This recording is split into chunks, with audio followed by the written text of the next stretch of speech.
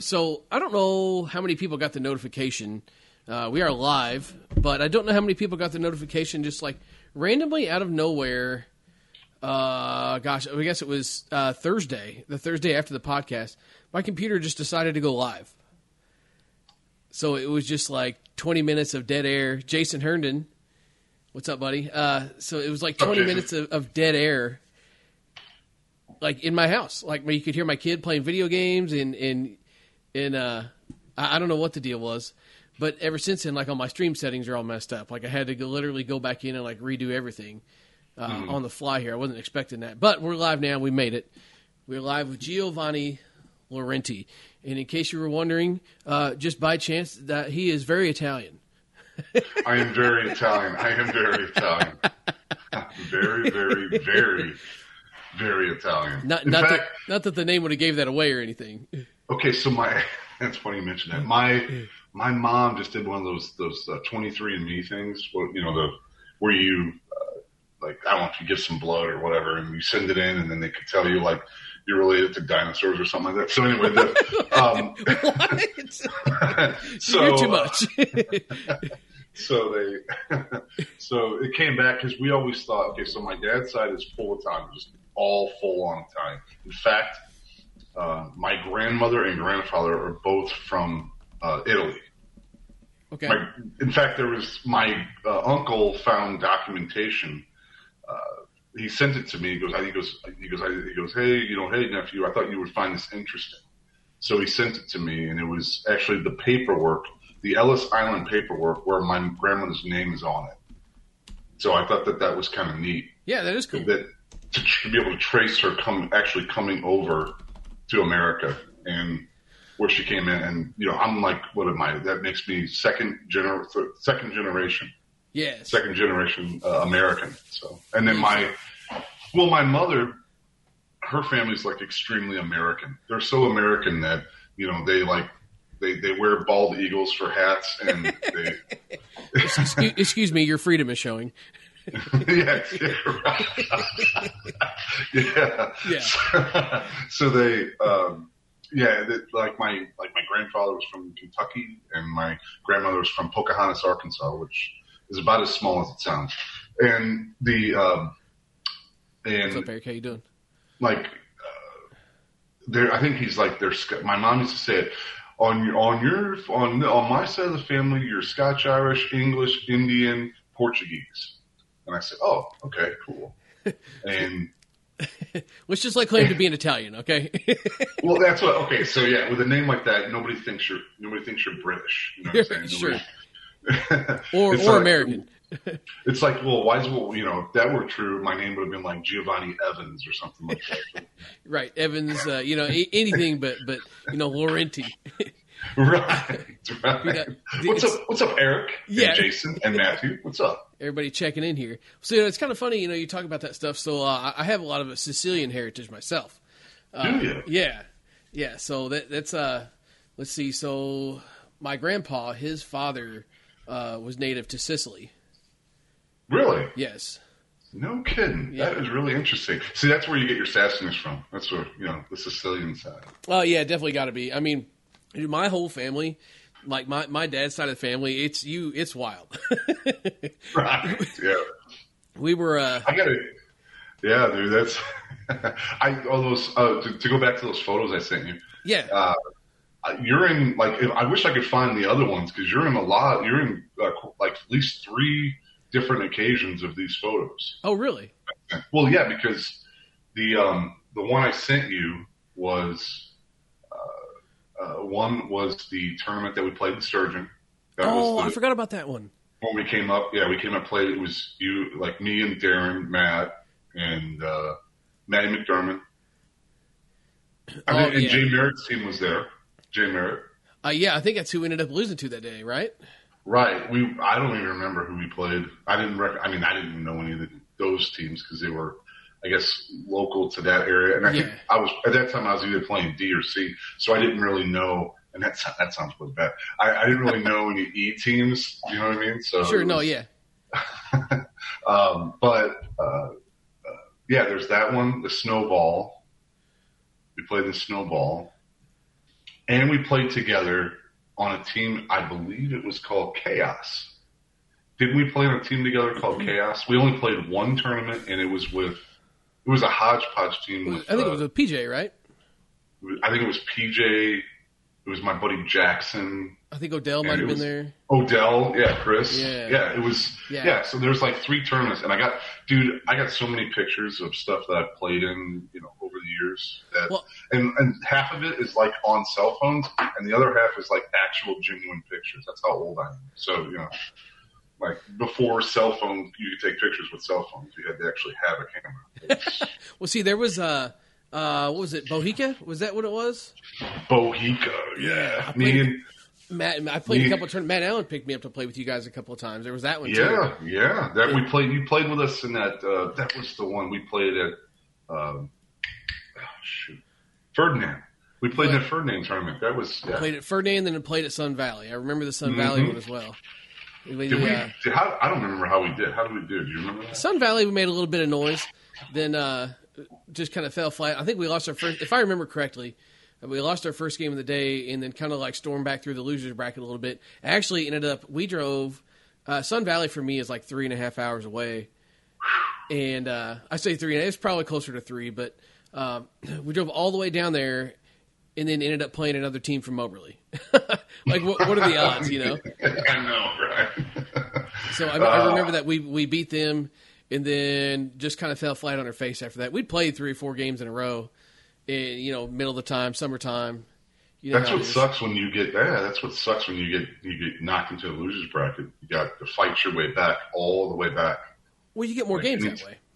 Well, you do get more games, but then by the time you play your 7th or 8th game in a row, like if it's let's say it's a deep tournament, you're playing a lot of teams, and you're going through the losers bracket like that, by the 7th or 8th game, you're roasted. Because you're having to play back to back to back. I mean, I've won tournaments like that where you got to play back to back to back to back, and you just stay hot the entire time because you're just playing and playing and playing. Sure. And then you wind up catching on a team in the later area where you're getting towards the semifinal and the final, teams that have been sitting for 2 hours. Well, there's not a worse feeling than running into a team like that as well. Like if you've been kind of hanging out in the top side of the bracket, then you get knocked into the losers bracket, and you're playing that team that's got just a head of momentum coming. I mean, sometimes you don't want to see those teams either. There's teams that get hot, and you just cannot slow them down when they get into those situations. We ran into a team like that. We didn't lose to them. We actually beat them. We sent them home early. So it was Bohica. It's funny because we were talking about Bohica. Bohica, we were playing in the World up at, where was that? Kankakee, Illinois. Okay. We were playing in Kankakee. And we played this team from Indiana. And these guys were jerks, man. They had this kind of chip. They played with this chip on their shoulder, and all we were doing was we were just going in, just hit. Let's just keep hitting, keep hitting. And they started out like hitting a little bit, and then after I think it was after the first inning, second inning we hit, third inning we hit, fourth inning we hit, and we just buried them. And by the 5th inning, they're like, I walked in, I hit a base hit, and the guy who was playing first base. This is why because none of them were nice. Like all of them were just pricks. But I hit a base hit to right. The guy that was playing first base, I walked up and, being a sport, like I try to be a sportsman when I play. Sure. And I walked up and I just kind of I tapped a guy like when I got to first base. I said, hey man, I go, dude, nice hit last inning. I said, dude, you really hit that ball hard. He goes, I don't care, man. Shut up. That's what he said. Yeah. See, why do people have to be like that? Stuff drives me nuts. You're going to get me on a soapbox on your podcast, but like that stuff drives me nuts. Like, why do people get so serious that they one, can't take a compliment, and 2, can't appreciate the fact that at the end of the day they're at the ball field competing? I know. That's like, I love playing ball. Love it. Like, to me, it's like there's something symbiotic about putting on a glove. That's a big word. Oh, I'm sorry. It's symbolic to go to a field and put on a glove, see the dirt kick up, the heat, the smell of the glove, just the action, everything going on. I love it. I love every minute of it. Sure. And everybody who plays, I'm sure, loves every minute of it. So if you're on the field, so going back to what we were saying, so if you're on the field and you don't love it, why are you there? Correct. If you're that miserable, why are you there? If I'm losing games, I'm still driving to win, but I love it the entire time, no matter what. Yeah. That is why I'm there. I'm there to win, but I'm also there playing ball, and I love it. I love the game. I feel like people kind of lose perspective of that sometimes too. Oh, absolutely, absolutely. I got to be honest. Like playing with the younger, like when I got asked by, I don't know if you know Easton. I'm sure you probably ran into Easton. Yeah, I've ran across him a couple times. Played a couple of games against him, but if it wasn't for that, I wouldn't know who he is. But I've seen him around Facebook and stuff. Yeah. Yeah, Easton Toppin, great kid, good kid. I've been kind of taking him under my wing, kind of mentoring him a little bit. He has aspirations of becoming a pitcher. So, and he's got, let me tell you what, he's got swag like for miles. Like, it's the hair game. It's the hair. Yeah, soft and balanced. I don't know how he does it, Cotton. You know? Yeah. And he's a really good kid. He's a good hitter. He's really focused. He wants to do, me and him we had a conversation. I said, cause he was really, at the time, I think he was dating this gal. I don't mean to, sorry, Easton, I'm putting some of your personal business out in here. Sorry. But he was kind of down and out. Like him and his gal just broke up. And I said, why'd you guys break up? He goes, cause I was playing ball and doing all that stuff. And I said, listen, you're young enough to where, get all of this. If you're going to play ball, play ball. Just do it, and don't let anybody stop you, because you're young. Do it, do it until you can't do it anymore, because there may come a day where you can't. Yeah. And be young and play ball when you can. Don't, like you said, don't say you can't do something, and look for all the advice that you can get. And take the advice that you get, especially from, somebody that's been in the game for a while. At the time when you're younger, it may feel like someone's trying to come down on you or, try to drop some knowledge on you. But at the end of the day, if somebody that's been around the game for a long time is giving you tips and advice, it's because they want to help you, Oh yeah. Yeah. With him, he's a good kid. He's a really good kid. Playing. I've heard nothing but good things about him. Yeah, well, he comes from good stock. His dad's a good ball player. His dad played league. We played league together on Sunday nights out at Ozzy's, and he's a good kid. And when I watched him the first time when he first jumped on with us, he's just typical 18-year-old. Can run, can guns, got a cannon for an arm, can play every position on the field. When we were all 18, we could always play the position. Yeah, sure. Like that. I'm a little jealous of his wheels because I don't have those wheels. So, Hey, I feel your pain. Me neither. Well, now I'm just fat. I can't run anymore. So yeah, he's a good kid. He's got a bright future ahead of him. I told him, I said, just play in as many world events as you can get into, many big tournaments as you get into.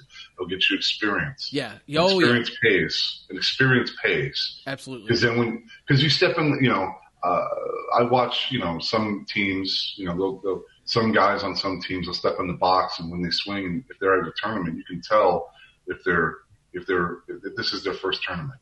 Or if it's their first year, for that matter. They just, as a pitcher, you look for weakness. Oh, yeah. And you look for those guys in the lineup, too. Oh, yeah, yeah. And obviously you can always tell, why somebody's hitting where they're hitting, Sure. But, some lineups are just really strong from, 1 to 10 or 1 to 11 or even 1 to 12. Right. We ran into a team a couple weeks, we took third in this SSUSA tournament we played in. And I got to be honest, I don't play young tournaments anymore. I may jump in one, there's a fundraiser one that they have at Ozzy's. It's for a suicide awareness, which I will always play in those tournaments. And just a small side note, I had a best friend in high school who committed suicide when we were in our early to mid 20s. Okay. So that is a subject that is It's a thing that I'll always support and I'll always back money to, and I'll always play in those tournaments because I believe in those causes. So, not to get all, No, absolutely. There's nothing wrong with, standing behind a cause. There's nothing wrong with that. Yeah, so I'll play in those tournaments, and usually, like, I get together with me and Matt Allen, who's my softball brother. We'll get together, and like usually we'll pop a team in, or sometimes we'll take our league team. We won't, we'll get in it. We'll try to win a few games here and there, but we won't. Like some teams, some guys, they just bring their entire tournament team out, obviously as they should, and they go in and just destroy. Sure. But which is fine. I'm just happy to get like maybe 3 games out of it, maybe 4 games in October, which is, you don't get that a lot unless you're traveling to like Florida, Texas, Arizona, places like that. Yeah, 4 games in means you probably won a couple, means you lost a couple. I mean, really, that's a good day to me to show up at the ballpark and go 2-2. Nobody plans on going 2-2. But 2-2 is a day that I can walk away from saying like, hey, I got my money's worth out of the day. We could have did better, but we still played well and I had a good time. Oh yeah, but there's things about the younger guys, and I don't mean to throw a shot at the younger guys. Hey, throw shots. Let's go. Okay. I'm sorry. I'm sorry, Jesse. I'll throw those darts. I'm sorry. Okay. No, but playing with the younger guys, there's the things I don't miss is the attitudes and, like throwing a fit on a field like a 5-year-old and getting into fights with other teams, people getting all boisterous and all that. I don't miss any of that. No. I don't miss any of that. And when I went and I took that jump because who did I run into? My dad has always played. My dad played senior ball. He's played tournament ball my entire life. Yeah, so I hate to interrupt you. Let's circle back to this real quick. So, obviously, I knew we would dive right into this and just kind of like breeze past it. But let's. We're friends. Well, we're friends, Jesse. Yeah, so we absolutely. can just have a conversation. Yeah. I would do this with you even if there was nothing on. Sure. You know what I mean? If we were just talking on the phone. Yeah, so let's circle back. I know we're 17 minutes into this podcast. Sorry, we like to talk. So I promised Snacks that I could do 3 hours of this. You know what I mean? Well, hey, listen, you only get an hour. Maybe we'll do 3 segments of an hour. Okay. I'm fine with that. We can stretch it out. In fact, we could probably do 10 segments. Yeah. Just a month doing stuff. We'll do. Well, just do like I guess we'll just have our own episodes, right? Like, you'll have your own season of the podcast. Right. So, Geo, Section 4, subsection 5. Yeah, right. So, who is Giovanni Laurenti? For those that don't know, I obviously we'll get into your past. Like, what kind of got you into softball? Obviously, you mentioned your dad. I kind of wanted to talk about that some as well. But let's get started with like what got you into slow pitch. Okay, so when I was my initial start was when I was 16, I was playing baseball at the time, and my father was playing in a league down at Barra Park, which is in St. Louis, down on this place called The Hill. I don't know if you're familiar with The Hill. Okay, so my dad was playing down there with his regular league team at the time, and they only had one of the guys had like either car problems or something, doesn't matter, but he couldn't make it. So I was already there. I was just there to watch. They were playing doubleheader, and I was just there to watch. And my dad goes, "You got your glove and stuff in the car?" And I said, "Yeah, why?" He goes, "Well, we need a shortstop." Oh, that threw you right in. He goes, "Can you play?" He goes, "Do you want to play?" And I said, "Yeah." So I ran to my car, grabbed my gear out, my glove, and my cleats, which were like more like spikes. You know what I mean? So, oh yeah. Because I didn't have turfs or anything like that. I was still in my baseball cleats, but threw those on, threw my glove on, got out there, and this was in a time when there were no composite bats. So, for those of you thinking I picked up like a Mike and Freak or something like that, or Ultra just was hitting freaking 400-foot bombs, that wasn't happening then. So that was a year later. No, yeah, a year later. I went to the gym, everyone, and took some roids and just roided out a bunch. Yeah. No, that's not what happened. But I went out. Well, my dad, before he took me aside, he goes, all right. He goes, if anybody, because I had a baby face. My dad goes, here, listen. He goes, if the umpire asks, you're 18. I said, okay. So I went out there and played 2 games. I played good defense. I absolutely hit horribly. Probably I think I made a bunch of outs. Just just ground ball, fly ball. The transition is tough. Oh, very. It's when you're trying to time a softball after seeing, 65 miles an hour, coming down the pipe. And throwing that hard at the time, or actually, what was I throwing? I was throwing harder than that. I think I was throwing 70, 72 at that time. So, but it was definitely a hard transition. But then after that, I didn't play for a couple of years. And once I actually turned 18, my dad asked me to play in the league over in, what's that? I think it was either Forest Wood or Forest Park. I think it was Forest Wood. I played over him at Forest Wood in Ferguson. I don't know if are you familiar with that? Yeah. Uh-huh. Are you familiar with Forest Wood? Okay, so I went over there and played at Forest Wood, and actually I met Reagan. I met Reagan Johnson. I don't know if he's listening right now. He said he was going to, but he plays senior ball as well now. And he plays. I think his team just won actually. Nice. His team won. Yeah, they won their division. But that's where I met him. He was like in his mid-20s when I met him, and I was like 18. And I think we have a photo of it somewhere of when I was that young and we were both young and met. But I played there and I just got kind of honed my chops, learned how to hit a little bit. My dad kind of shared, his wisdom. Uh-huh. I got a little better at hitting, but not much. But my defense was like very solid. By this time, I was out in the outfield playing, and one of the guys from that team asked me. He says, "Hey, man," he goes, "I think you're a great ball player." He goes, "Would you want to come and play with me out at Fountain Lakes on Sundays?" I said, "Sure." So I went out and played, and that was like the first competitive league I was ever in. And when I say competitive, it was very competitive. At the fresh age of 16.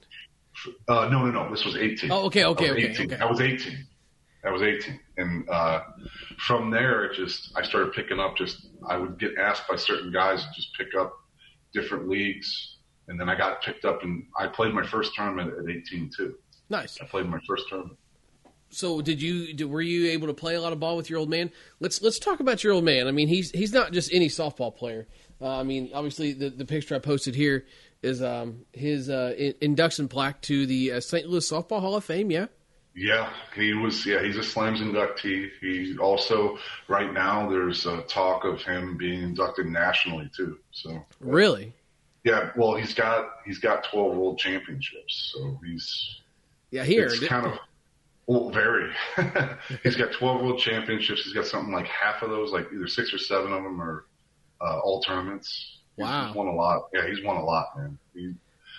He set the bar very high. I'll just say that. He set the bar very high. As my dad, he always says stuff all the time. "Oh, you're better than I ever was." I'm like, "No, Dad." I'm like, "You got the rings. You got the all tournaments." I was like, you set the bar, and I tell him that. I go, "You set the bar very high." I said, "But that's good because it pushes me." Sure. It gives me something to think about when I'm on the field, even though I don't really think about it, but kind of in the back of my mind, I think it kind of motivates me to be better and be good at every tournament I play in. It holds you accountable. To win stuff. Yeah, to win stuff. Yeah. And winning trophies and rings and all that is great and everything, but it's like, I just, overall, I love the game. I love the game more than anything. And I say more than anything, like sport-wise. Sure. I'm never going to love the game more than my family or the Lord, Jesus, but I love the game. But I guess going back to, my dad, I've watched him win tournaments. He introduced me to my first composite bat. Which was? The Ultra One. Okay, all right. So, I kind of figured. I got a story about that. I'll okay, tell go. The story. Okay, so we were playing at Forest Park. My dad had just gotten back from Florida. He was playing they were not a regional. It was some kind of tournament where it was not a world, but it was like a regional for that area. and the team he was playing with at the time was called Pallet. And he went down there, and this guy was selling them, like this Mikan dealer, was down there selling them.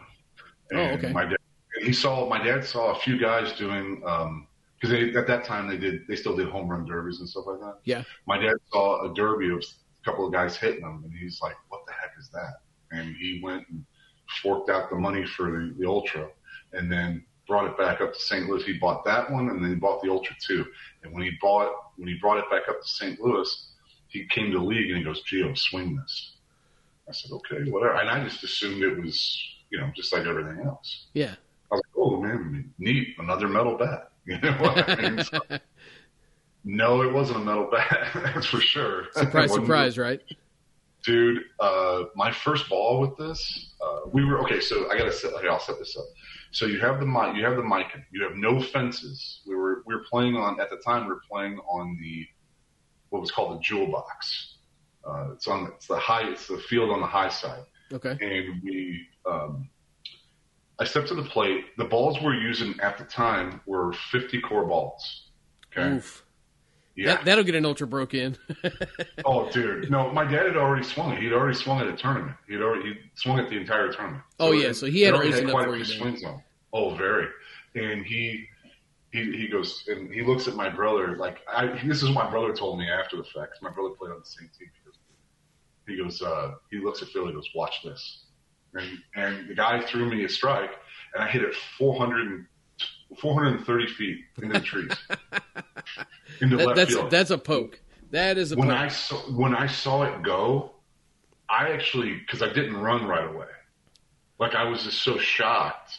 Because it felt like it was, you know how when you pure a ball, it just feels amazing. Oh, yeah. On the hand. Yeah. So, and that's what that felt like. It was just, I pured it. Like, it's that perfect golf shot where you hit it, it's just right down the fairway, and you don't feel it. Yeah, right down like Broadway. That. Oh, dude. And I hit it, and I watched it go, and all I could do was watch it. And then I hear people behind me, "Go run!" And I ran, and that was when I could run. So I was around the bases in like 2 seconds, and the guy was still getting the ball after I was already sitting on the bench after I'd already scored. So that was your first taste of composite bats. Oh, yeah. And that's not, oh, man, that wasn't the first nor the last shot. I got another story behind that. Fast forward many years later, own a lot of bats, that kind of stuff, playing tournaments, whatnot. I'm playing with my dad again. We were playing at Afton Sports Complex. It was just a league team my dad wanted to throw together for an excuse to play with us again. Sure. And we're playing are you familiar with Afton Sports Complex? I've been there once, but it was so long ago I don't really remember a whole lot about it.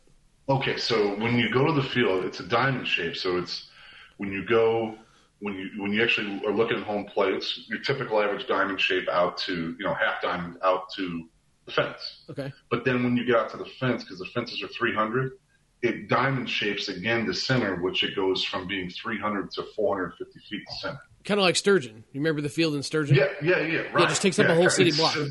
Yeah, right. Because it's not really for softball per se. It's for baseball. Yeah, you're right.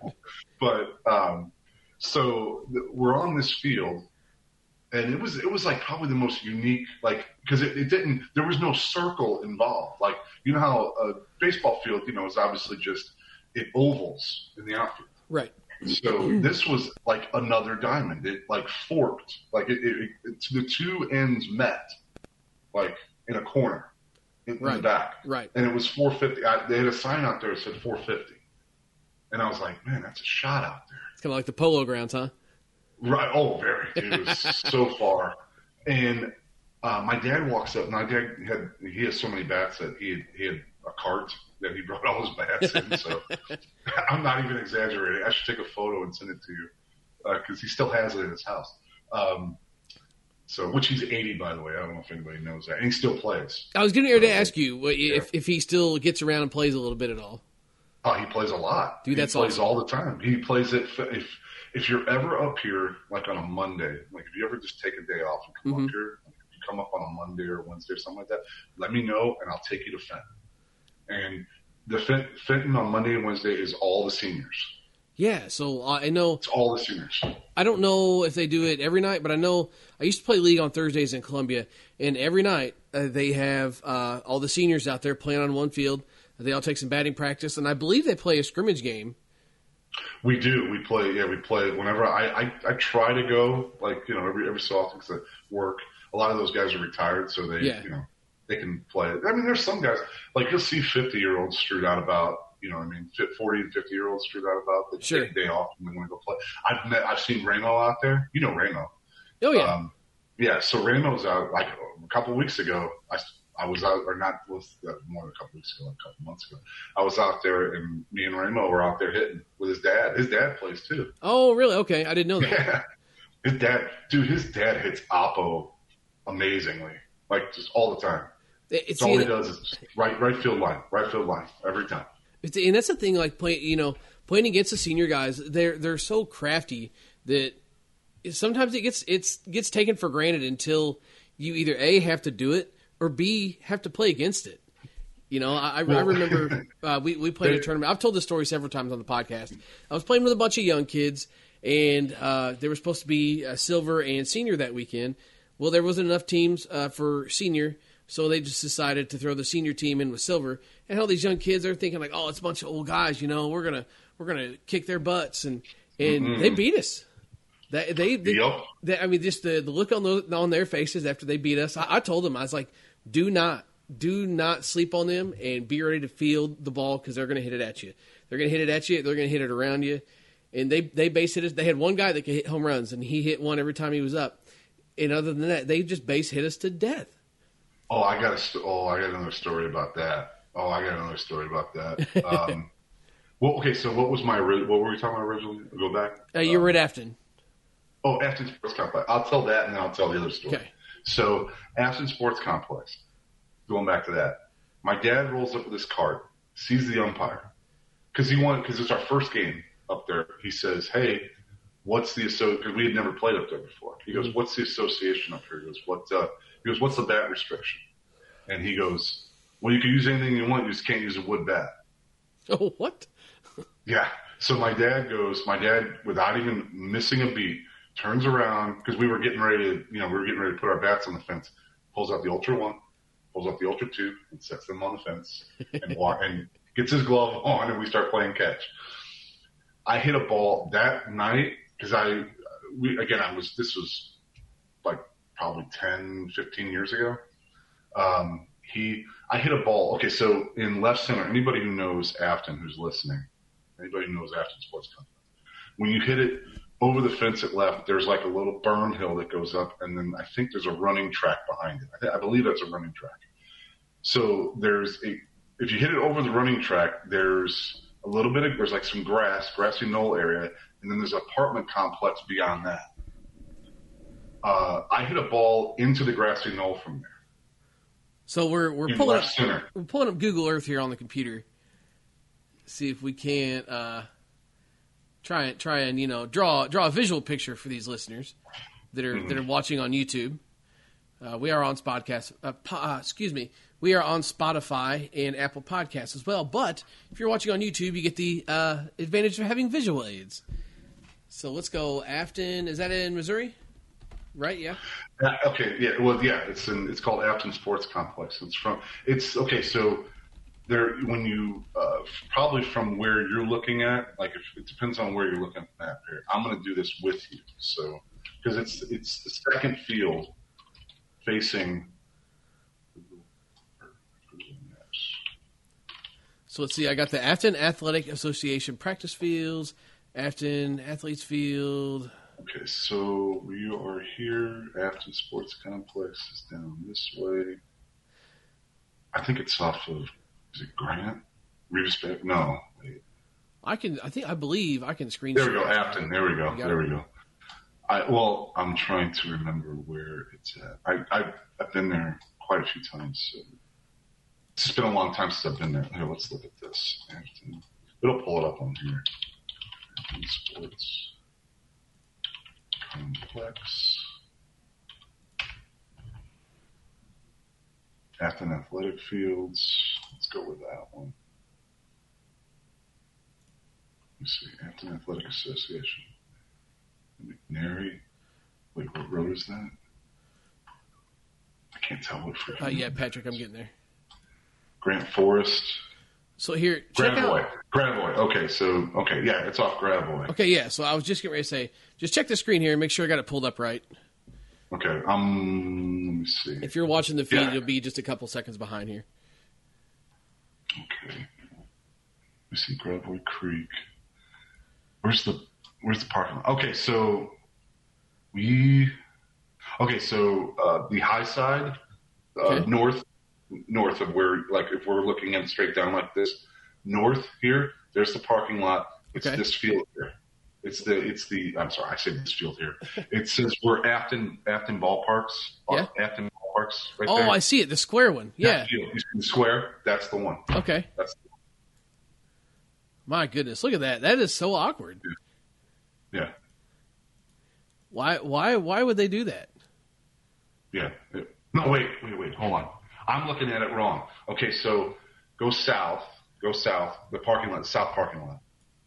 Okay. South I see. Okay, so you got that. What a bunch of weird hold on. ball fields. I'm trying to think of it. Okay, so Gio, you're killing us here. Okay, so the second. Okay, so I think I was right with the second one. It's really far. It's really, really far. So let's check some distances here. Yeah, check the distance there. Go to the second field, check the distance. Is that, you see how it's like just a big square? So let's see. I want to do a line. I'm going to do a path. I'm sorry, listeners. I'm sorry. Feet from here to here. 402 feet to dead center on that field. Okay, so I swear it said 450. Oh, okay. I bet it's this one up here then. Yeah, it was. Because that 411. Either okay, Gio, listen. Either way, we're talking a softball hit a really long ways. All right. Yeah, it was. Is this a fishing story? Did you add extra footage to that? Yeah. He's like, he's telling a tall tale, ladies and gentlemen. Well, yeah. I mean, is this a fishing story? Did you add feet to that? Did you count the roll? Maybe. I probably. You know what? I probably. No. No, but no. It was a really far shot. I just remember when I hit it, it went way, way, way over the fence, like so far. And again, they were using, like, I think, you remember the Rowling Silverback balls? Yes. Was it Silverback or was it no? Yeah, Rowling Silverback. Yeah, balls. they made Silverback softballs. Yeah. They were really good. Like these were like I think they were 44 400s, and they were really good.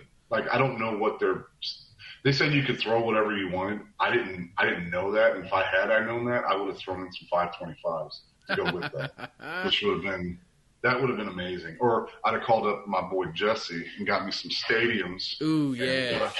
That would have been the 650 launches. Yeah, oh man. Yeah, they get you some Ultimate Evils. I mean, the possibilities are endless. There are some guys I would just be like, I would love to see them hit with a good bat with a stadium. Yeah, absolutely. Like, one of the guys is Matt Halliday. Like, I always said Matt Halliday would be an awesome softball player because he's just got so much raw power and he's got that swing. I mean, he could hit a line drive 450, like just 500 feet. Yeah, easy. let's let him be catcher or EH though. I'm not gonna lie to you. Watching him in left field all those years just made me hold my breath every time the ball went to left. Every time. Like, I understand. I believe at one point he even had a Gold Glove. But they must have just had nobody else to give it to that year. Like, that's true. Well, I think, aren't you staking that from like 2009 when you missed that fly ball from Dodger Stadium? So one? He never really looked graceful, you might say. I mean, he caught all the routine stuff, but if it was anything outside of routine, just hold your breath. I mean, but it couldn't be any worse than the time that. Oh, gosh. Help me. He plays for the Braves now. Plays for the Braves now? Yeah. Marcelo's going to climb the fence and the ball hit behind him. He won a Gold Glove. Yeah, he did. in right field, yeah. Oh, man. For the Marlins, yeah. Yeah. He's part of me is like, I'm kind of glad he left But then part of me was like, when he left, he went to the Braves and he became a stud. Like he won the batting title and all that. He was good. I always thought Marcell was good anyway. But hey, real quick, speaking of Cardinals, do the Cardinals make a deal for Juan Soto? Depends. Okay, so it depends on what you give up. If you're giving up Walker and Wynn, I say no. If they even ask for Walker and Wynn, you say no. I've seen Walker, Wynn, and Carlson. Well, I mean, they can say what they want. If I were a GM, I'd be like, nope, that's too much. You're basically, okay, so Wynn is going to be, he will be a shortstop for the Cardinals given like 3 or 4 years. Okay. Like I say 3 years because he's moving pretty fast through the system. So I say Mason Wynn. And did you see the throw? Did you ever see a throw that guy makes from, because he's a two-way player, or he was a two-way player. Okay. Now he's just kind of sticking to shortstop. But he can throw he throws like 101 from the shortstop position. That's ridiculous. I have seen the clip, yeah. Yeah, so you saw the clip. You saw the clip of him throwing. It's pretty ridiculous. But I mean, they're saying his bat is coming around. He's really hitting well. So it's like, wow. It's like this guy could be, like maybe another Edgar Renteria with a better arm. Oh man, Edgar Renteria was my guy. Yeah. So I don't know. I'm not the biggest Juan Soto fan myself personally. It's just with today's youth. Today's youth is very arrogant, and he's a kid, so he's going to be arrogant because he's good at baseball. But you put him around guys like Goldschmidt and Arenado, who are stars, who handle their stardom with a sprinkle of grace. Yeah, I think that they can. He would be the type of guy they could put under their wing. Yeah. And say, listen, you know what? You're a great star and everything like that, but here, do it this way. Yeah, and like, pardon my French, but like St. Louis has never really had like a true shithead player, like that player. I don't know if I agree with that. But Who you got? Let's see. If you got to think about it, we didn't have one. No. Just give me a sec. I'm older. Okay. You're so we can't pull back to the databases from the 80s, Gio. Okay. Yes, we can. Oh, yeah, sure. To suit your argument, of course we can. Who was the guy? Okay, so basically the guy that we traded to San Diego for Ozzie Smith. He was a jerk. Not George Kendrick. Yeah, you're talking way before my time here, brother. This doesn't count. I didn't watch baseball then. It doesn't count. How's that? No, you can't Google it either. I'm telling you. Gary Templeton. I had to look. Gary Templeton. Templeton. That guy was a jerk. I just couldn't remember his name. No, but you would see. Here's the deal. If he was that annoying, you would remember his name. But no, okay. Would you like me to tell you what he did? I just couldn't remember his name. Like right off, just in that particular. All right, Gio. Listen, this is your podcast. Have the floor. Okay, so Gary Templeton, he was not playing well. Gussie Busch was upset with him. I mean, the organization just in general was upset with him. Whitey Herzog, they had a big rift. They actually got into a fight in the dugout. That's actually, you can go back and watch clips of it.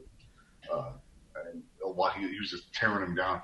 And Gary Templeton, the last straw was that when he was coming off the field, the fans were booing him because he was the year prior, I think he was winning not winning batting title, but he was hitting like around 300. He was a really good player. He was a really good player.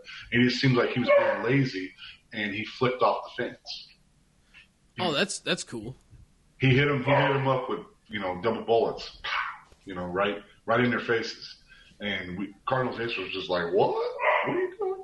And the Cardinals organization was like, nope, we can't have that. So they traded for a very little known shortstop, who was just kind of, San Diego was like, we don't want this guy. He's not going to turn into anything. He's a runt. He's a runt. Yeah, he can maybe make a couple throws up the middle. That's about it. Meanwhile, he goes, he's a Hall of Famer, got a statue outside and stuff, and a whole park named after him. Yeah, look at him now, right? Yeah. And you know what Gary Templeton has named after him? A YouTube clip.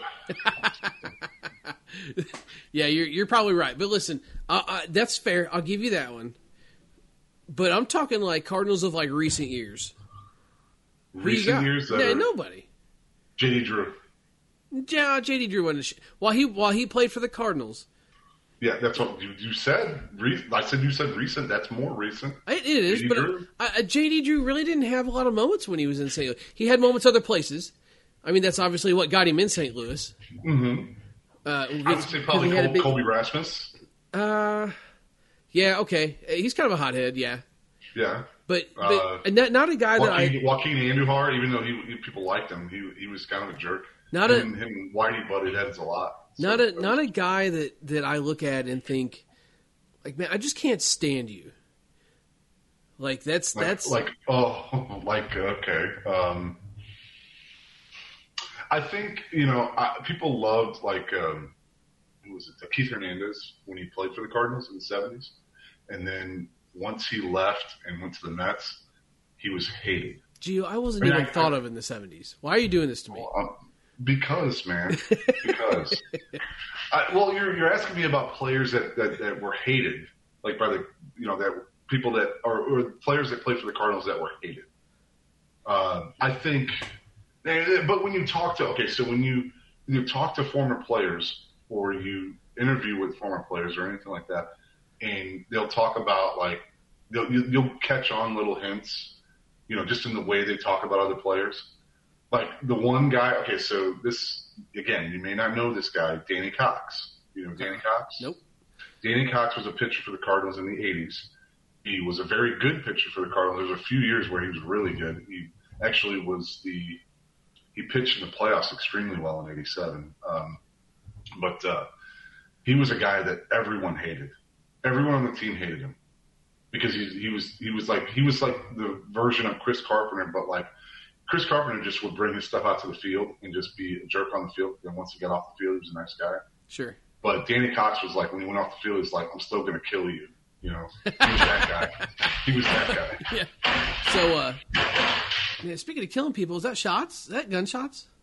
No, that's my dog. Actually, my dog knows how to open it. My dog knows how to open every door in my house. Oh, that's handy. So yeah. No, not really. He's curious. So I'm getting a baseball lesson here. I got Patrick and Jason in the comment section here. You're talking about these players and they're naming them off and carrying on here. But another one is Luke Voigt. Luke Voigt is one I kind of forgot about, honestly. You said Luke Voigt? Uh-huh. I don't think but I wouldn't put him in that same category. He was not a jerk of a player. He had no place. Where are you going to put him? I thought that, had we not traded him to New York, we wouldn't have got, didn't we get Gallegos through that trade? I believe so. Gallegos and something else, right? That lefty that we wound up DFAing. I can't, what's his name? I can't remember his name right now, but we wound up DFAing him and he was, Shreve, Chasen Shreve. That's who it was. Okay. See, I feel like I shouldn't even remember his name because he sucked at that. Like we got him and it's like we got these great, it's like Gallegos could be a piece for the future, but man, we got Chasen Shreve. He's great. He's awesome. And we get him and he sucks. Sure, yeah. Gave up he was who was the guy that we signed from Toronto? You remember? Recently? Yeah, within the last 5 years. He was a guy from Toronto. He came here. We gave him actually a lot of money, and he did nothing. Position? He was pitcher. He was a middle reliever. Come on, Chad, help us out. Yeah, Chad, really. Help us out. Oh my gosh. You know what I'm talking about. He had a mullet. Yeah. Patrick is saying Whitey got rid of Keith because of coke. Yeah. Dude, if teams got rid of guys because of cocaine in the 80s, nobody would have played. And I say that with absolute certainty. The 86 Mets, just for example, took every drug everywhere. They were the Keith Richards of baseball. So I say it. You're looking it up, aren't you? Yeah, it's driving me nuts. Anyway, I won't think of it, but did you? Well, hold on. Let's see. I remember the hair, and for whatever reason, Andrew Miller comes to mind, but that's not where Andrew Miller came from. Andrew Miller came from Andrew Miller was actually the Indians. Brett Cecil. Brett Cecil. Okay. That was his name, Brett Cecil. Brett Cecil, for all those out there in the podcast world that. Jason Hernandez is Darryl Strawberry. Well, I was just talking about the '86 Mets. I'm friends with him on Facebook, Darryl Strawberry. Oh, for real? I talk to him every once in a while. Yeah, nice. We talk about he's a super nice guy. He's actually a pastor now. I heard that. Good for him. He's a pastor now. He's a really nice guy. He's very candid about talking about the '80s and that kind of stuff. Because he played for let's just face it, he played for an iconic team. The '86 Mets. If you can't talk about the '80s without especially baseball in general, and not talk about the '86 Mets. So they were the most volatile group of individuals that could play baseball. So you're talking about living on the big stage, right? You talk about playing for the big organizations like he played for the Yankees. I heard an argument a while back talking about Derek Jeter, and the fact that Derek Jeter was good at baseball, but Derek Jeter anywhere else wouldn't carry the name and the legacy that he carried while he was in New York. But because but what people don't stop and think and realize is he did that on that stage. He performed the way he did. I don't hate that argument because Jeter never blew me away, but Jeter never made those what were you thinking mistakes either. No, Jeter was a good fielder. Oh yeah. His fielding UZR would probably tell a little bit of a different story. I watched him make a couple really great plays, above average plays, but nothing he was never after you see Ozzie play, growing up, it's really hard to, or even Barry Larkin, for example. You watch those two guys play, everybody else kind of pales in comparison. So Jeter, it takes a lot to wow me if you're going to play shortstop after seeing Ozzie and Barry Larkin. Those are two Hall of Famers. Sure, absolutely. So. And Jeter, one thing was Jeter had a decent skill set. He was a good athlete and he was very consistent. Yeah, see, that's the thing. He was the model of consistency, and he was a great hitter. Yeah, he was a great hitter. Yeah. He was a clutch hitter. That's why he's Mr. November. That's his name. Yeah, because all they had to do was get him there. All they had to do was get him there. It's almost because hitting was never, even up to his last season, hitting was never a problem for him. He could always hit both for average and had a little bit of power too. He didn't there was a couple seasons where he had decent home runs, but now we're talking Yankee Stadium power here. Let's be fair. I said the same thing about Matt Carpenter. We were talking about Matt Carpenter, and I know I'm dogging Matt Carpenter. I got a photo actually on my phone. I should have sent that to you too of when I met Matt Carpenter. I met him years ago. Yeah. I was going to Academy of Sports for a completely unrelated reason. It was for my daughter's soccer thing. I go and buy her stuff every year. I have to buy her new stuff for club soccer. Yeah, sure. And we were at Academy of Sports, and I saw a sign that says Matt Carpenter signing 7:00. And I looked at my phone. I'm like, oh my gosh, he's going to be here in 20 minutes. I'm like, all right, kids. I'm like, let's go to the line. We're going to get an autograph. Yeah. So I went and got an autograph, and then I took pictures on my phone of me and Matt Carpenter, which I thought was really cool. And he was really, really nice to my kids. He was extra nice to my children. So I've heard that he is a very good person. He's a very humble person.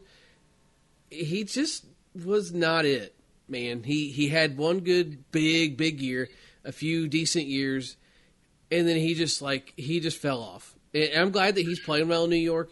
The short fences is not why he's hitting the way he is in New York. He's found it again.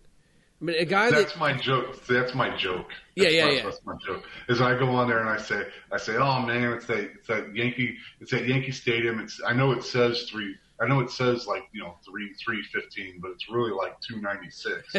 So yeah. So it's like hitting to the Crawford boxes. It's over. Is it still Minute Maid? No, it's probably not Minute Maid anymore. It's something else. I think it is. No, is it Minute Maid still? Maybe. I don't know. It was Minute Maid when Albert Pujols hit that home run off Brad Lidge. Do you know that? Right. Well, oh yeah. Oh, of course I do. It was funny. I saw somebody I remember exactly where I was when that happened. I remember exactly. Like, so you know how some moments you watch baseball and you know exactly. It doesn't matter. It could be anything in your life. You remember exactly where you were when something happened. Oh yeah. Oh yeah. I was sitting on because I was upset that I remember being upset that that we were down in the series, you know, and it was the Cardinals, you know, the Astros were actually really good with the 3 Bs that year, and it was just like, and I was hoping the Cardinals pulled through, but I didn't think they had enough pitching that year, and all this stuff's going through my head, and then Pujols comes up and does that. I'm like, yeah. I was like screaming at the TV, and I was in my apartment watching it on my television. So and I just so anytime I talk about this, I post it somewhere. So we're just gonna watch it right here in the podcast. This is by far, no question about it, my favorite. Before you roll this clip out, I want to say this about the clip. I don't know if they show it in this particular thing, but because there's multiple angles on this. Like if you look at different broadcasts, there's one of Andy Pettitte where he's lipping, and you can read his lips. He goes, "Oh my God." Like that. Like when after Pujols hit it. So I saw somebody post on Facebook said, you know, Pujols. They announced that Pujols was going to hit in the home run derby, and somebody said somebody called Brad Lidge so Pujols could win this derby. Yeah, Lidge, throw up some of those. Throw some of those fluffy sliders. Yeah, give me another one of them sliders. Here, let's roll the clip. And let them go to work. It was amazing. Oh man. My favorite. Well, that's probably my favorite Pujols moment. I know, you know, in the 2011 World Series, him hitting 3 home runs against Texas, that was pretty awesome too. But I mean, to hit a clutch home run like that in a situation where you're down in the series and you need to score runs, and to come up clutch like that in an away park, you know, you're playing away from home, is just. It's unbelievable. Just an absolute nuke. I think if that would have been like made out of like just regular like you know glass like you know people's home glass or just regular glass, it would have just shattered the glass. It would have looked awesome if you did that. Just the ball hit the glass and just blew it up. Yeah, absolutely. So and then he hit another one. Maybe a year or two later, hit another one off the train. So I believe, if I remember correctly, the train was returning from a home run the previous inning before, because when they hit a home run, the train runs, right? So right. Did you ever see the one he hit to right center in? I think it was right center in over in Arizona when we were playing the Diamondbacks. I mean, he's hit a lot of them there, but. There was one in specific that he hit in Arizona because they had that pool, you know, they still had that pool. Yeah. Well, he hit it way back there near the pool, and some guy wasn't paying attention, and like the ball, like you could see him turning, and he turned, saw the ball, oh my gosh, and flew into the pool. Like it was the pool's ball. Yeah, I do remember that. Yeah, it was amazing. I was like, Pujols is not only killing people with his balls, but, you know, he's destroying lives, you know, like Brad Lidge. Yeah. Guys like that. He was never the same either, and I don't care who says what about it. He was never the same. Not even when he went to the Phillies, he wasn't the same. No, not at all. So, real quick, listen. Let's playing the clip? What's that? No, you gonna play the clip? I got put in timeout for. Oh. Yeah, so I got a warning that says, heads up, copyright audio in your video stream. Your stream may be temporarily blocked. So just tell them to shut up. Just say, you know, you shut up. So let's divert back to softball to kind of finish things out here. I told you I'm giving you an hour. We're going to let you stretch it just a little bit. But listen, okay, we're not going to make this a habit, Gio. All right? Okay. So, you're Mr. Mikan. You like Snacks would be proud. Snacks would be proud of you. Yeah, he would. You're Mr. Mikan. You like your Mikan bats. So I'm going to ask you 2 questions. Okay. Go ahead. What is one Mikan that if you had to swing it for the rest of your life, what would it be? Weight, The original- load, whatever. Okay, the original balanced Mike and Psycho. Oh, The the original. original Psycho. Okay. Yes. I figured for sure you were going to hit us with an Ultra. No. I love the Ultras. To me, it's like so it's kind of I love the question because it opens it up to pretty much anything. Sure. But I mean, as much as I love the Ultra, because the Ultra is like that's the ultimate bat. I mean, there is no bat above that. But to me, that Psycho, like my Psycho, just as I swung it more and more and more, and I probably put like 1,500 swings on that bat. Let's see, which one was that? That was the MS. I think it was MSPU. It was like the MSPU. It was a 14-inch barrel, and I think it was one of the first 14-inch barrels they featured. But it was gray, like had a gray and black barrel, and it said Psycho across it. Yeah, I think I've got it pulled up here.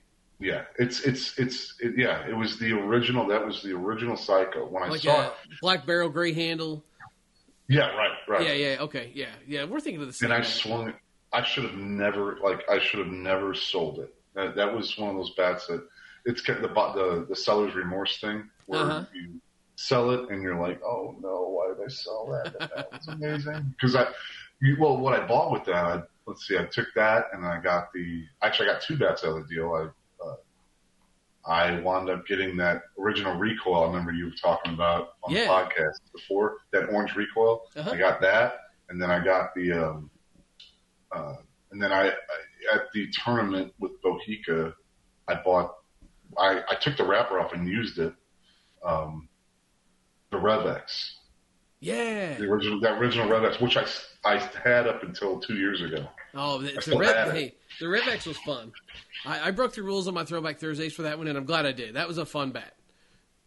Yeah, very, very. I love that bat. So what was the other question? Real quick, Patrick wants to know, have you ever swung the MXB? I personally have not. But I know where there's one new in Rapper here in town. Was that the one with was that the one that came in pieces? Yeah. Yeah, you could interchange the handle and the barrel, and I believe you could adjust. I never swung that. I believe you could even adjust the loading in it as well. I saw it, but at the time, you couldn't find a deal on one. Like that was at the time. I think those were the most expensive bat on the market at the time. Like you could get at the time you could probably pick up a Psycho for like 140, 150. At the time you could, and then the MXB, the cheapest one I ever found was like 300. Well, I mean, Gio, stop and think about it. You're making one purchase and buying multiple bats. I mean, we can mix and match and carry on, and I mean, it's fun. I mean, I guess but I mean, it's like I almost feel like that's like swinging a micro machine, or like a Lego or something like that. Yeah, like you think it's going to fly apart every time you swing it. Right. It's like you swing it. It's just like if it's not clicked in like a socket. You know what I mean? Yeah. Like if you don't feel it click twice, you're screwed. Right. You click it in, and then you go to swing it, and then it hits the ball, and then the barrel goes further than the ball. You know? Oh, okay, so Patrick says, it came with two barrels. It came with a max load and a balance. I remember that now because the one that's here in town, new in Rapper, he's got the handle screwed into one of them. Like like instead of it being like in the wrapper, the two barrels are wrapped together. Wait, there's a guy who lives in town that has one? Yes. That lives in town? Really? Yeah, he lives here in town. He's just holding on to it? Yeah, dude, he's got countless bats. He's got a bunch of old school Micans. He's got a bunch of remember when the Jeff Hall Legits, the pink and like metallic silver ones came out? He bought a bunch of those. He's got a bunch of old Eastons.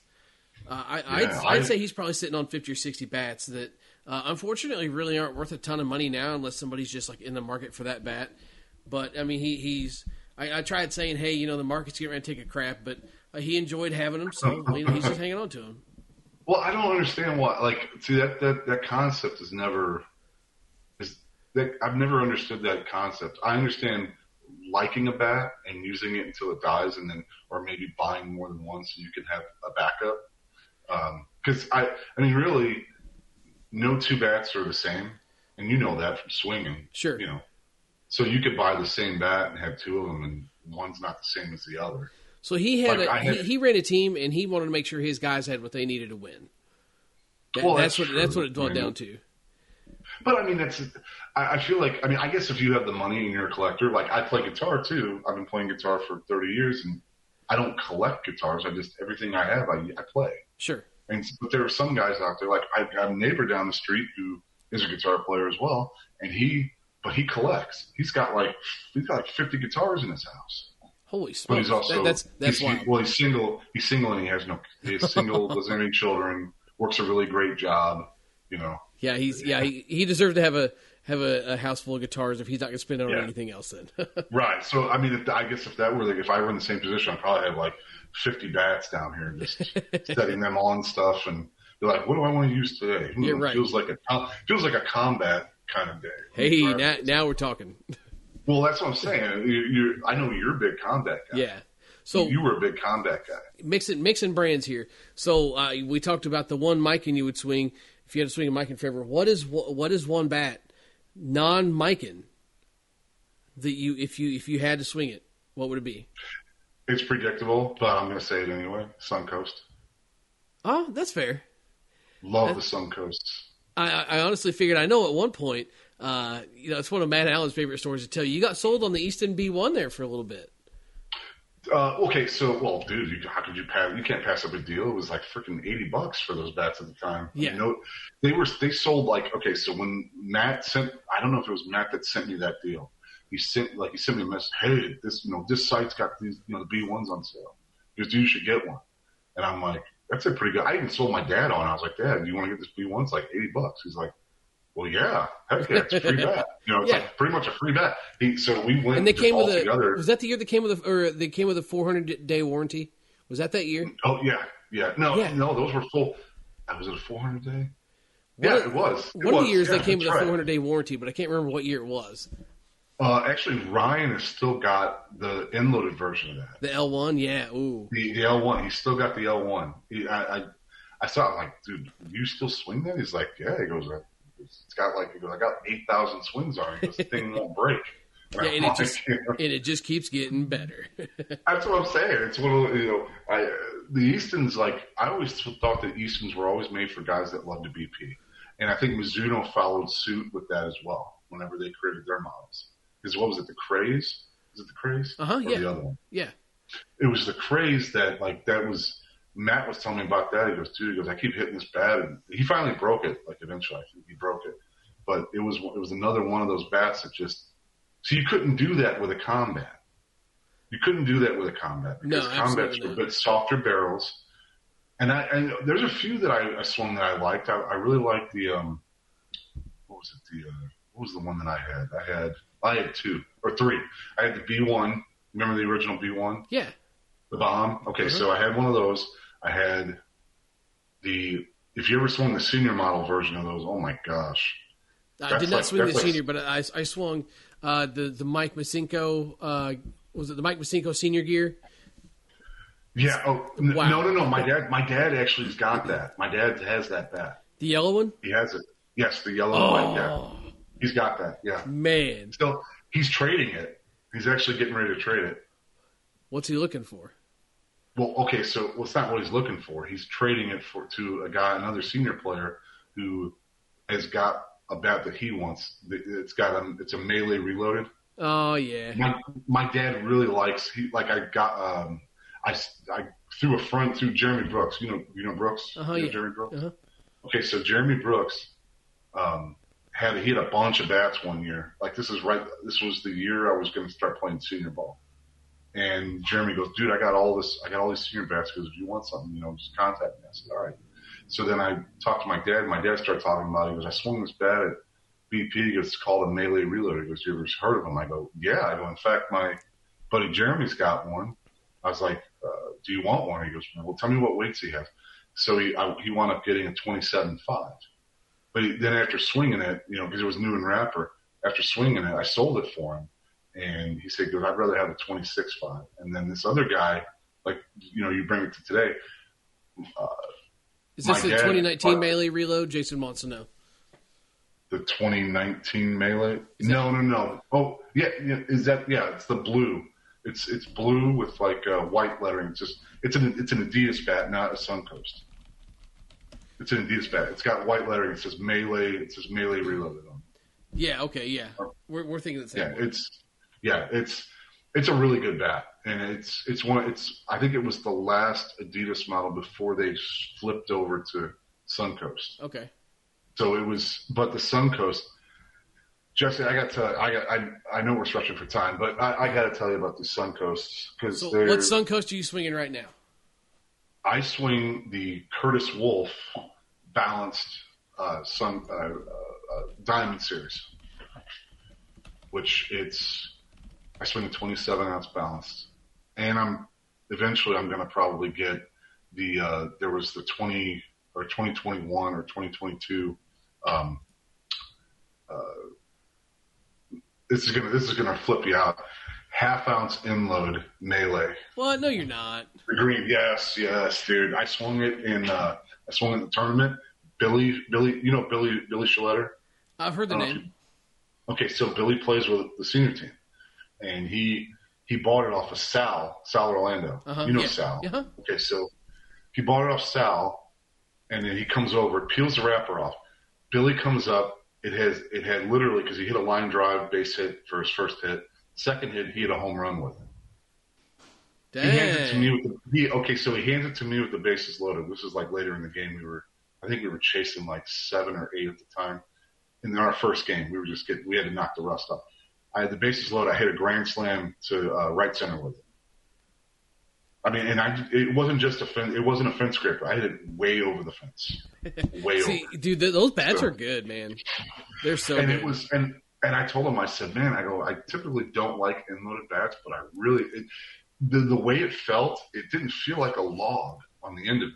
Like, some inloaded bats you get because of the handle weight, counterweight, that center of balance, and they put the in weight on, and they put so much weight in the handle, and it kind of, you'll either give it that 1/2 ounce, or they're starting to do like 3/4 ounce inload. Yeah, or, right. Supermax work. So it really didn't. I didn't get that when I swung it, and it felt really good when I kind of came through the zone with it. And I also felt that way about that Easton that I swung. Remember the one that me and Snacks did the video for? Yeah. Okay, so the Helmer, yeah, we did the. Snacks is going, wrap it up, B. Wrap it up. But it's funny that he's doing that. I'm getting 3 hours out of the Snacks. Oh, no, you're getting about 5 more minutes, and then we're going to reconvene next week. Okay, so Eric is saying, he goes, I swing enough set for seniors. Well, those are good.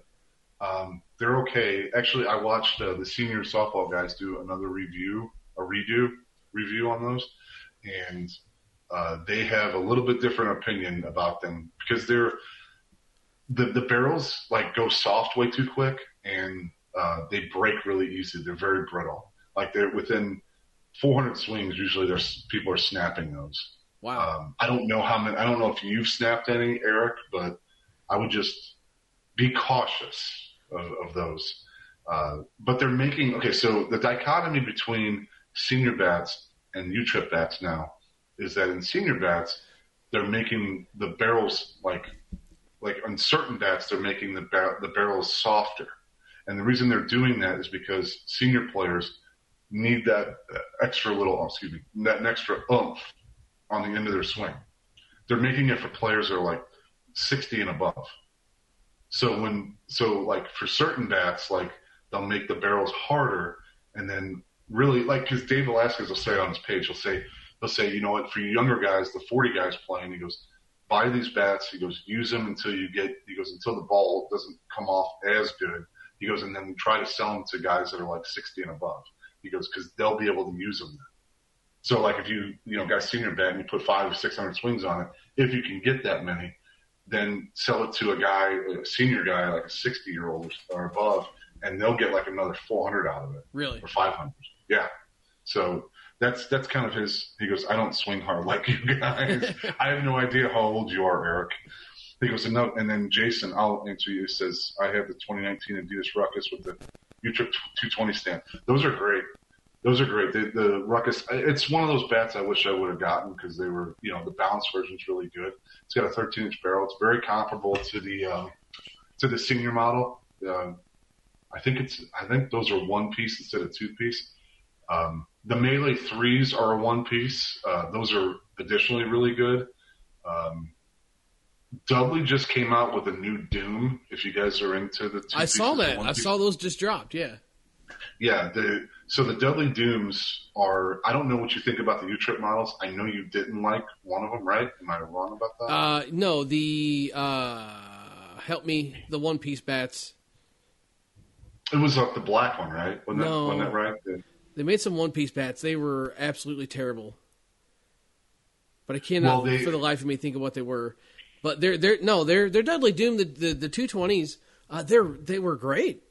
Like really like a baller on a budget kind of bat. The one issue we had was I think maybe one of them, maybe two. I had a bunch of glue break loose inside the barrel. Oh, so it had the rattle. Oh, yeah. Okay, well, that's to be expected. I think if I ever got rid of a bat because of a little bat rattle, I would have got rid of a lot of bats because Oh no, it was like gravel inside the bat. Oh, I want to sidebar just for a second and give Jason Hernan big ups. His team won their tournament recently, their senior tournament over on the East Coast. Hey, nice work, friend. Awesome. Nice work. And he's going to he's taking his team to like the Eastern Championships this weekend. So I tell him good luck. I tried to give him some pointers. They're playing a team called MTS, which is they're really good. They're a team out of Murfreesboro, Tennessee. They're really good. They hit really well, and they're major, but they probably should be playing like up in Major Plus, but whatever. They're a good group of guys too. Very, very nice. Very, very, very, very nice. Sidebar to your sidebar. The Dudley Demolition is the bat I was thinking of. That's what it was. Okay. Terrible. Yeah, I was thinking terrible. Yeah, I remember I was listening to your, because I watch your videos, of course, and I watch your stuff over those other guys from Portland. Hey.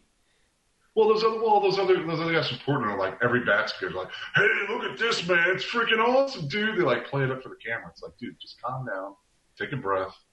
They're excited guys. I mean, they're high energy. I don't hate that, but it's not for everybody. I don't hate it, but it's just like every bat they swing, like, man, this thing's wonderful. It's like, dude, really, every bat you swing is wonderful, really. I mean, it's the hitter. It's the hitter.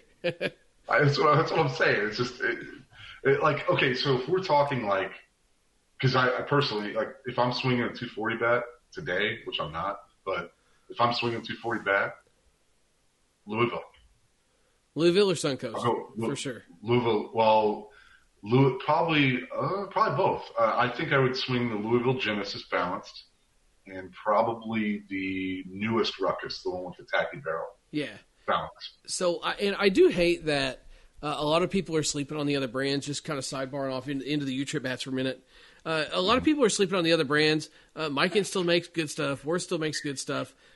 Probably two of my favorites, non-Suncoast and Louisville, have been the Stadium and the Food Dog and the Red Bat. But I'm going to get punched. People don't hardly talk about them at all. Well, I'm going to get punched in the jaw for saying this, but I don't think Mikan's making really anything all that great. Yeah, just remind me next time I see you and put a mouthpiece in. I mean, when you're talking, like, Louisville figured something out, and so did. Oh yeah. And so did Suncoast. They found them with their. I know that the Ruckus was good, prior when they were Adidas, but when Suncoast took over that company and they became their own thing. And I think because they got a new bat developer, or they picked up somebody from another. I think it was the guy from Mikan who designs their bats. Once they picked up like some new guy redesigning their bats, and they came out with the Melee series, they just took off. Yeah, took off. Matthew Clark also mentioned the Pure 240s. I forgot all about them. The Pure 240s are excellent too. You see those all over DW's conference clips. Well, okay, the Pure. Now, I swung one once, and it was okay. I guess I'm not a fan of, like, I guess you just have to swing them a lot to get used to them. to me, it's like pure feels stiff to me. Every pure I've swung, they feel extremely, extremely stiff. And I was like, how many? Like, because I remember I was swinging. Whose was I? I was swinging PJ Brueggemann. Yeah. I swung his, and I was like, you mind if I try that Brueggemann? No, go ahead. And I picked it up and I swung it, and I was like, how many swings you got on this? Oh, I got like 700 on this. I'm like, really? Because it felt. I mean, it didn't feel like I felt like I hit barrel, like right in the center. Mm-hmm. That ball went to the outfield. It was decent. It reminded me of hitting that end-loaded Genesis when they first came out with the Genesis line. Yeah. I swung both the balance and the end-load just to try the end-loaded. Uh-huh. And the end-loaded Genesis, I hit it. It felt like a log, like when it hit on the barrel, but the exit speed was there. Like it flew to the outfield. Like it was from my bat to the outfield. Yeah, they're tight. They're tight for sure. And it was, but when I swing the balance model, it feels more loose. Like I swung at Genesis, it feels more loose, like a bit more comparable. And maybe it's just because I'm getting older. I don't want to swing bats that just have tight barrels anymore like that. So I think just part of the theory behind that too is like the inloads could provide a little bit of different feel feedback wise, because the inload is going to kind of drive through the ball and maybe compress the barrel a little more, right? Right. I mean, I think they found something. I mean, that's like I said, those inload people like them. People like those Louisville inloads. I don't blame them because I've seen them in action. In fact, I swung one. Well, actually, I had two instances. Okay, so the first one was this guy that I played, and he came over and subbed with us in league on Sunday. I said, "Do you mind if I swing that? Because I'm anxious. I didn't want to try one." This is a few years ago. And he goes, "Sure, you go right ahead." And it was a 26. I probably shouldn't have swung because it was an ounce lower than what I'm used to swinging. Sure. So I always feel like when I do that, I overswing a little bit.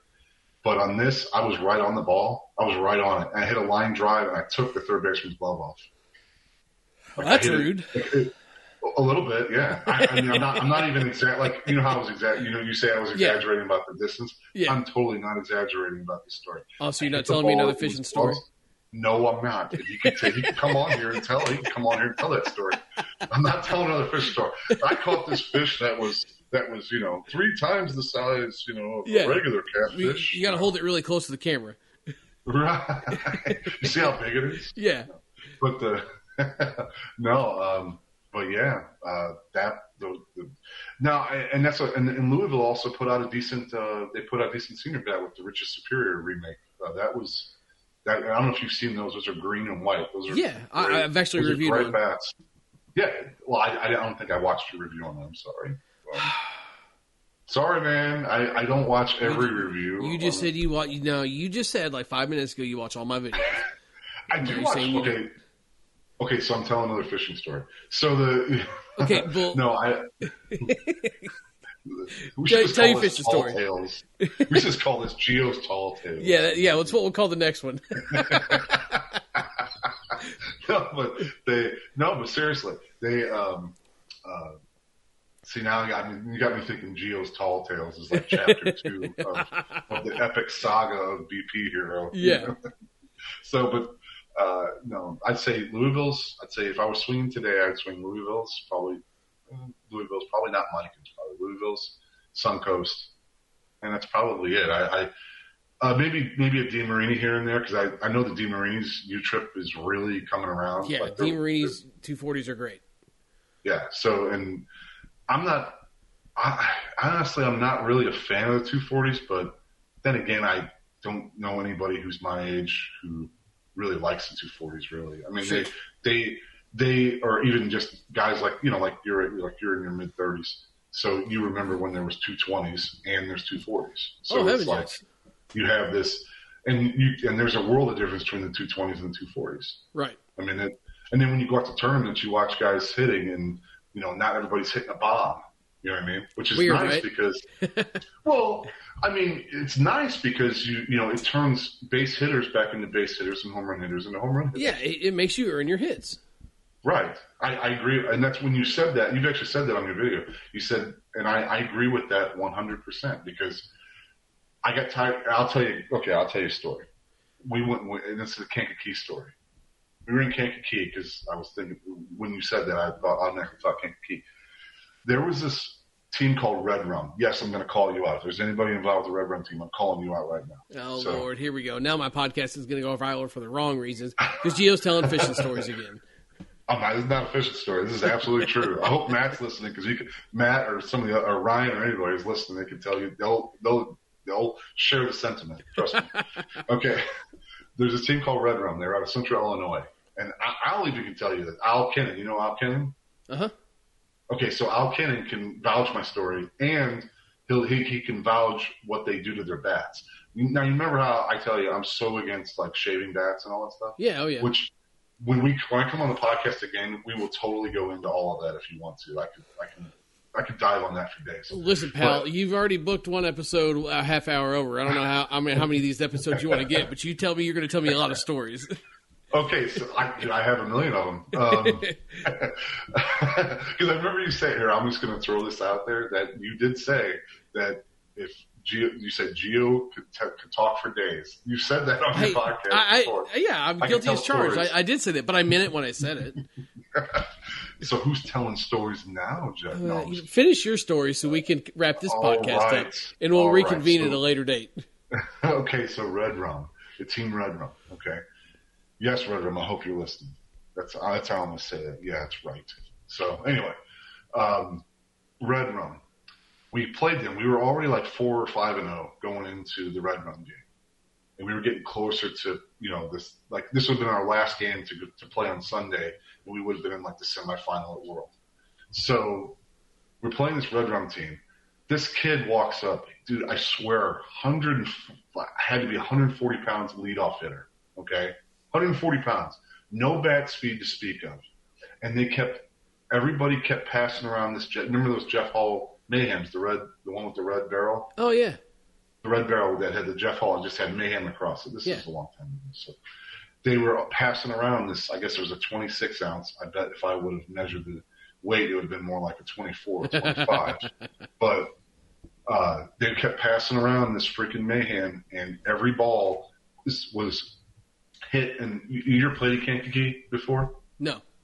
Okay, so in Kankakee, they got 15-foot fences. So the fences are, I think, like 290 with 15 feet. Okay. And every ball they hit, this is every player on the team, minus the guys who were hitting it over. Like the big guys were hitting it over. But every player from small to large was using the same bat, and they were passing it. They had like 15 bats on the rack, but they were passing the same bat. And they were passing that Mayhem just back and forth, back and forth. Weird, Everybody right? was using it. And weird. Totally ironic. Anyway, so they were passing this bat around, and every ball was either hitting the fence or it was going over the fence. And then I asked Al Kennan because I was talking with Al about it it was a tournament like 2 weeks later, and he goes, "How'd you guys do at World?" And I said, I think we took like 7th or something like that. I said, we lost at Red Rum, then we came back the next day and we were winning the game, but half our team had drank and did cocaine the night before, and then we wound up taking 7th. Which I could tell you a story about that. Oh my gosh. Matt could vouch for that story too. Last story. This is your last story, Gio. So Al's like, he goes, "So who'd you play?" I go, "Red Rum." He goes, "Dude, those guys are notorious for shaving their bats." That's what you want to hear. I go, "No, not what you want to hear." And they wound up, I think, taking second in the tournament to this other team called the Gladiators, and they were out of Chicago or something like that. They were. It's really sad to go to, and if you go to Texas, if you ever play in Texas or anything like that, or anywhere south of Mexico, stuff, it's like breathing down there. It's people using shaved bats and shaving their equipment. It's even going on in senior play. If you can, I have heard that. I have heard that the seniors are kind of running rampant with altered bats when you go to certain areas right now. It's retarded. Why would you shave a senior bat? Are you that hard up for a single? Really? The answer is apparently yes, right?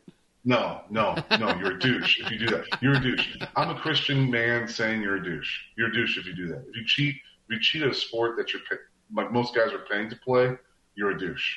That's who you are. I called you out. That's right. Everybody listening, I called you out if you shave your bats. That's right. Well, hey, listen, I'm gonna pull you down off your soapbox. You're not wrong. You're not wrong at all. I strongly feel the same way. But everybody feels like they've got to do something to have an edge, right? It's frustrating, and it's going to be a thing. They've thought they've came up with ways to keep bats from being altered, and then there's also the argument that if a bat company goes out and makes bats that are unalterable, I don't even know if that's a word. I just made it one. Pure tried to do that. Pure tries to do that with the flush end cap and that kind of stuff. Yeah, but there are people that have found ways to shave those and replace the end caps. So it's just never going to end. Oh my god! Yeah, are you serious? Yeah, it's just never going to end. Oh, so I completely. It's ridiculous. It's ridiculous. It is. It absolutely is. I don't understand. Like I can't, Jesse. I can't wrap my head around that. Like to me, the bats are already good. All you got to do is just go up and swing them. And if you have a problem with hitting, you go and work on your game a little bit. Work on your mechanics. Yeah. Get better.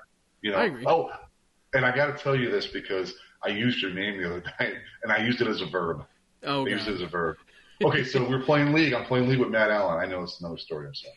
But I'm playing League with Matt Allen, and Matt Allen's, he hits after me in League. So it's nice because he hits home runs. I don't have to run. Yeah, right. So I hit a ball like he came up, and I put my hands, I chopped at the ball. I cut it, and I cut it to right. And I come back in, and he hit a home run. Like I just hit it. I think it was just a single, but I chopped it to right. It was great, nice crisp line drive. And I get to first. Matt Allen hits a home run. I walk back in. He goes, "Dude," that was a great way you hit that ball to right. I go, "Yeah, I Jesse Dolliched it." That's what, I said it just like that. Hey, I mean, I guess I got to be known for something, right? Right. I was like, because your swing is so unique. You got a very unique swing. Yeah, it's not everybody can do. Well, not everybody can do what you do either. See, and it's just kind of an accident, really. I've talked about that, I don't know, numerous times, but it just kind of happened. I thought I knew what I was doing. I was like, yeah, let's do this. And then I realized that was a terrible idea. And I spent so many years doing bad things that I just can't shake it. I try and I try and I try, but it's just going to constantly be a thing for me. I don't mind spinning the ball, but what I hate is chopping at the ball to spin it. So it's I mean, so I imagine you're pretty good at chopping wood. So, right? Well, I mean, chopping wood would be more of a level swing, though, right? I mean, I'm not. No. Okay, No, I guess we're cutting it down from the base. We're cutting it down from the base. Okay, that's fair. Yeah. So, like I said, you bring your hands down to the ball. Like when I watch you hit, you bring your hands down to the ball. Yeah. You actually get your hands to where you extend your elbows are flexed out and you're extending to the ball. Sure. Okay. Like my swing's more of, like I guess probably your typical swing is that my hands are up and I swing through the ball. Sure. Like that's just kind of how I've always swung. It feels comfortable. To me, hitting's all about comfort. So if you can if you can hit with precision and power and a little bit of just lift, and as long as you're doing it comfortably and you can produce the result multiple times in a row, it's fine. It don't have to look good. It's just got to work. Right. It doesn't have to be beautiful. It just has to work. It just has to work. It's if for any of the podcast listeners, and I don't know if you know who Bradley Jones is playing in the conference right now, probably one of the best, if not one of the best hitters in the conference as of right now. This last year or so, he has started cutting himself off, so his feet are actually closed significantly. To me, he's definitely further than like heel to toe as far as like how closed his feet are. Mm-hmm. But when you watch that man hit a ball, nobody's telling him to change his feet. Well, no, because actually when you have a short stride like that, when you have, to me, it's like, again, he's probably comfortable swinging that way. I prefer like a more closed and short stride because I leverage my weight forward. Sure. So when I learned how to hit a softball. I mean, obviously from watching my dad, but I learned mostly from a DeMarini hitting video, like an old DeMarini hitting video. I shared Ray it DeMarini. with you guys. Yeah, Ray DeMarini. So Ray DeMarini talks about the weight transference system. It's using physics to influence your hitting in the softball realm, because you don't have speed on the ball to project it. So to project that, that trampoline effect. So you need to be able to get your hands out in front and meet that ball timing wise with all of your body weight going forward. Yeah, absolutely. And that's how you hit. That's the only way you can hit. So sure, I agree. Yeah. So I just try to follow, like when I hit, I try to follow. I don't try to do anything fancy. I watch guys that do this, Craig Counsell type, waving the bat over their freaking head walking the waving box. a flag. And, they do all of that stuff. It's just like, dude, if you break down your swing a little bit more, it's like they're looking for that. Like it's a timing mechanism. It's like, how is that a timing mechanism? They're not throwing 90. Right. If you watch the major guys, they don't get crazy with they may do like a little wave just to kind of because someone got like nervous tics and that kind of stuff. So, it's just like a force of habit. Yeah, you'll see some hitching, but everybody's feet are stone cold still. They're everything about them is stone cold still until they swing. Yeah. It's just, it's like almost like they always sit back on the ball. Always. And I always watch that. That's always noticeable when you watch the major guys. They always sit back and they wait. They never lunge. No. They never lunge for balls. They may hit fly balls, but most of the time they're hard outs. Like line drive hard outs. Even they're fly balls that they hit playing on 400-foot fields that they go 390 in center are still, they don't lunge for them. They'd be out of every 300-foot park ever. Yeah, how infuriating is that, right? Right.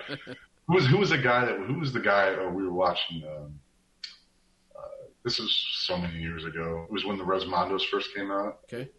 Were you playing then? Yeah. The Resmondos first came out. Team Resmondo. That was when Team Resmondo kind of started. Yeah. And those Resmondo guys are playing at BMAC, and I watched a few of those guys from Team Resmondo just absolutely hitting the parking lot. People had to move their cars because they were like hitting the parking lot and hitting cars. It was ridiculous. Well, I remember they signed up for a tournament. Oh, it's been probably 5-ish years ago. They signed up for an open tournament, and so many people had it fit and wanted to back out that they had to kick Resmondo out of the tournament. I remember that. Yeah. I remember that. I would have played them. I don't care who I play. Yeah, play them. Why not? It'd be. If anything, it's a great story. It's something you could tell somebody else. Like I could have told it on this podcast tonight if I would have played them. And tell me you won't learn something. Yeah, I mean it's. But I know I've kept you for all night now. So yeah, it feels like all night. I think. Well, the sun. About sun's 20 minutes. so. Say 20 minutes. My alarm's going to go off to get ready for work. So. Well, listen. Well, Jesse, I got to say it's always a pleasure. Yeah, absolutely. I love listening to this podcast. I love listening to you. You're very good at this.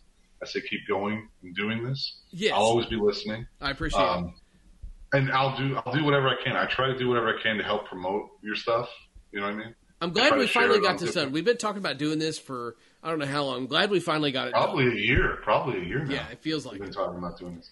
You have snacks on every other week, He quit. He refuses anymore. We'll talk with him. I'm a little jealous. Well, you know what? We'll get the trio next time. We should do that. We should have him and me on. That would be a really interesting podcast. We could actually make it like a Disney Marvel. Oh, we're due for another one of those. Yeah, you said he refuses to come on. Did he say why? Why? Because he's grumpy. Because he's grumpy. Yeah. He's really good on this. He's really good at this. I think he's really good guest. So he's a grumpy old fart. That's all right. That's I'm calling him out. That's me calling because I know he's going to listen to this. That's me calling him out. Oh, Grumpy Snack. He's a big softy at heart. Yeah. He really is. He's a big teddy bear. He's awesome. It's all a front. He's great. I know, but he is. But when he online he's Grumpy Snacks. Yeah. He's always Grumpy Snacks. Oh yeah. I always remember that. What was that picture they had on the softball fans page? The actual Grumpy Cat. The Grumpy Cat, yeah. The Grumpy Cat. Yeah, that is great. Right. Well, listen, we're going to shut it down. Thanks for coming on the podcast. We'll do this again soon. Oh, you're welcome. Oh, absolutely. We'll do it again. I could tell 10,000 more stories. We can do 18 podcasts on this. Well, you got 10,000 more stories. We got about 4 of them out of the way. So we got another 900 episodes to go.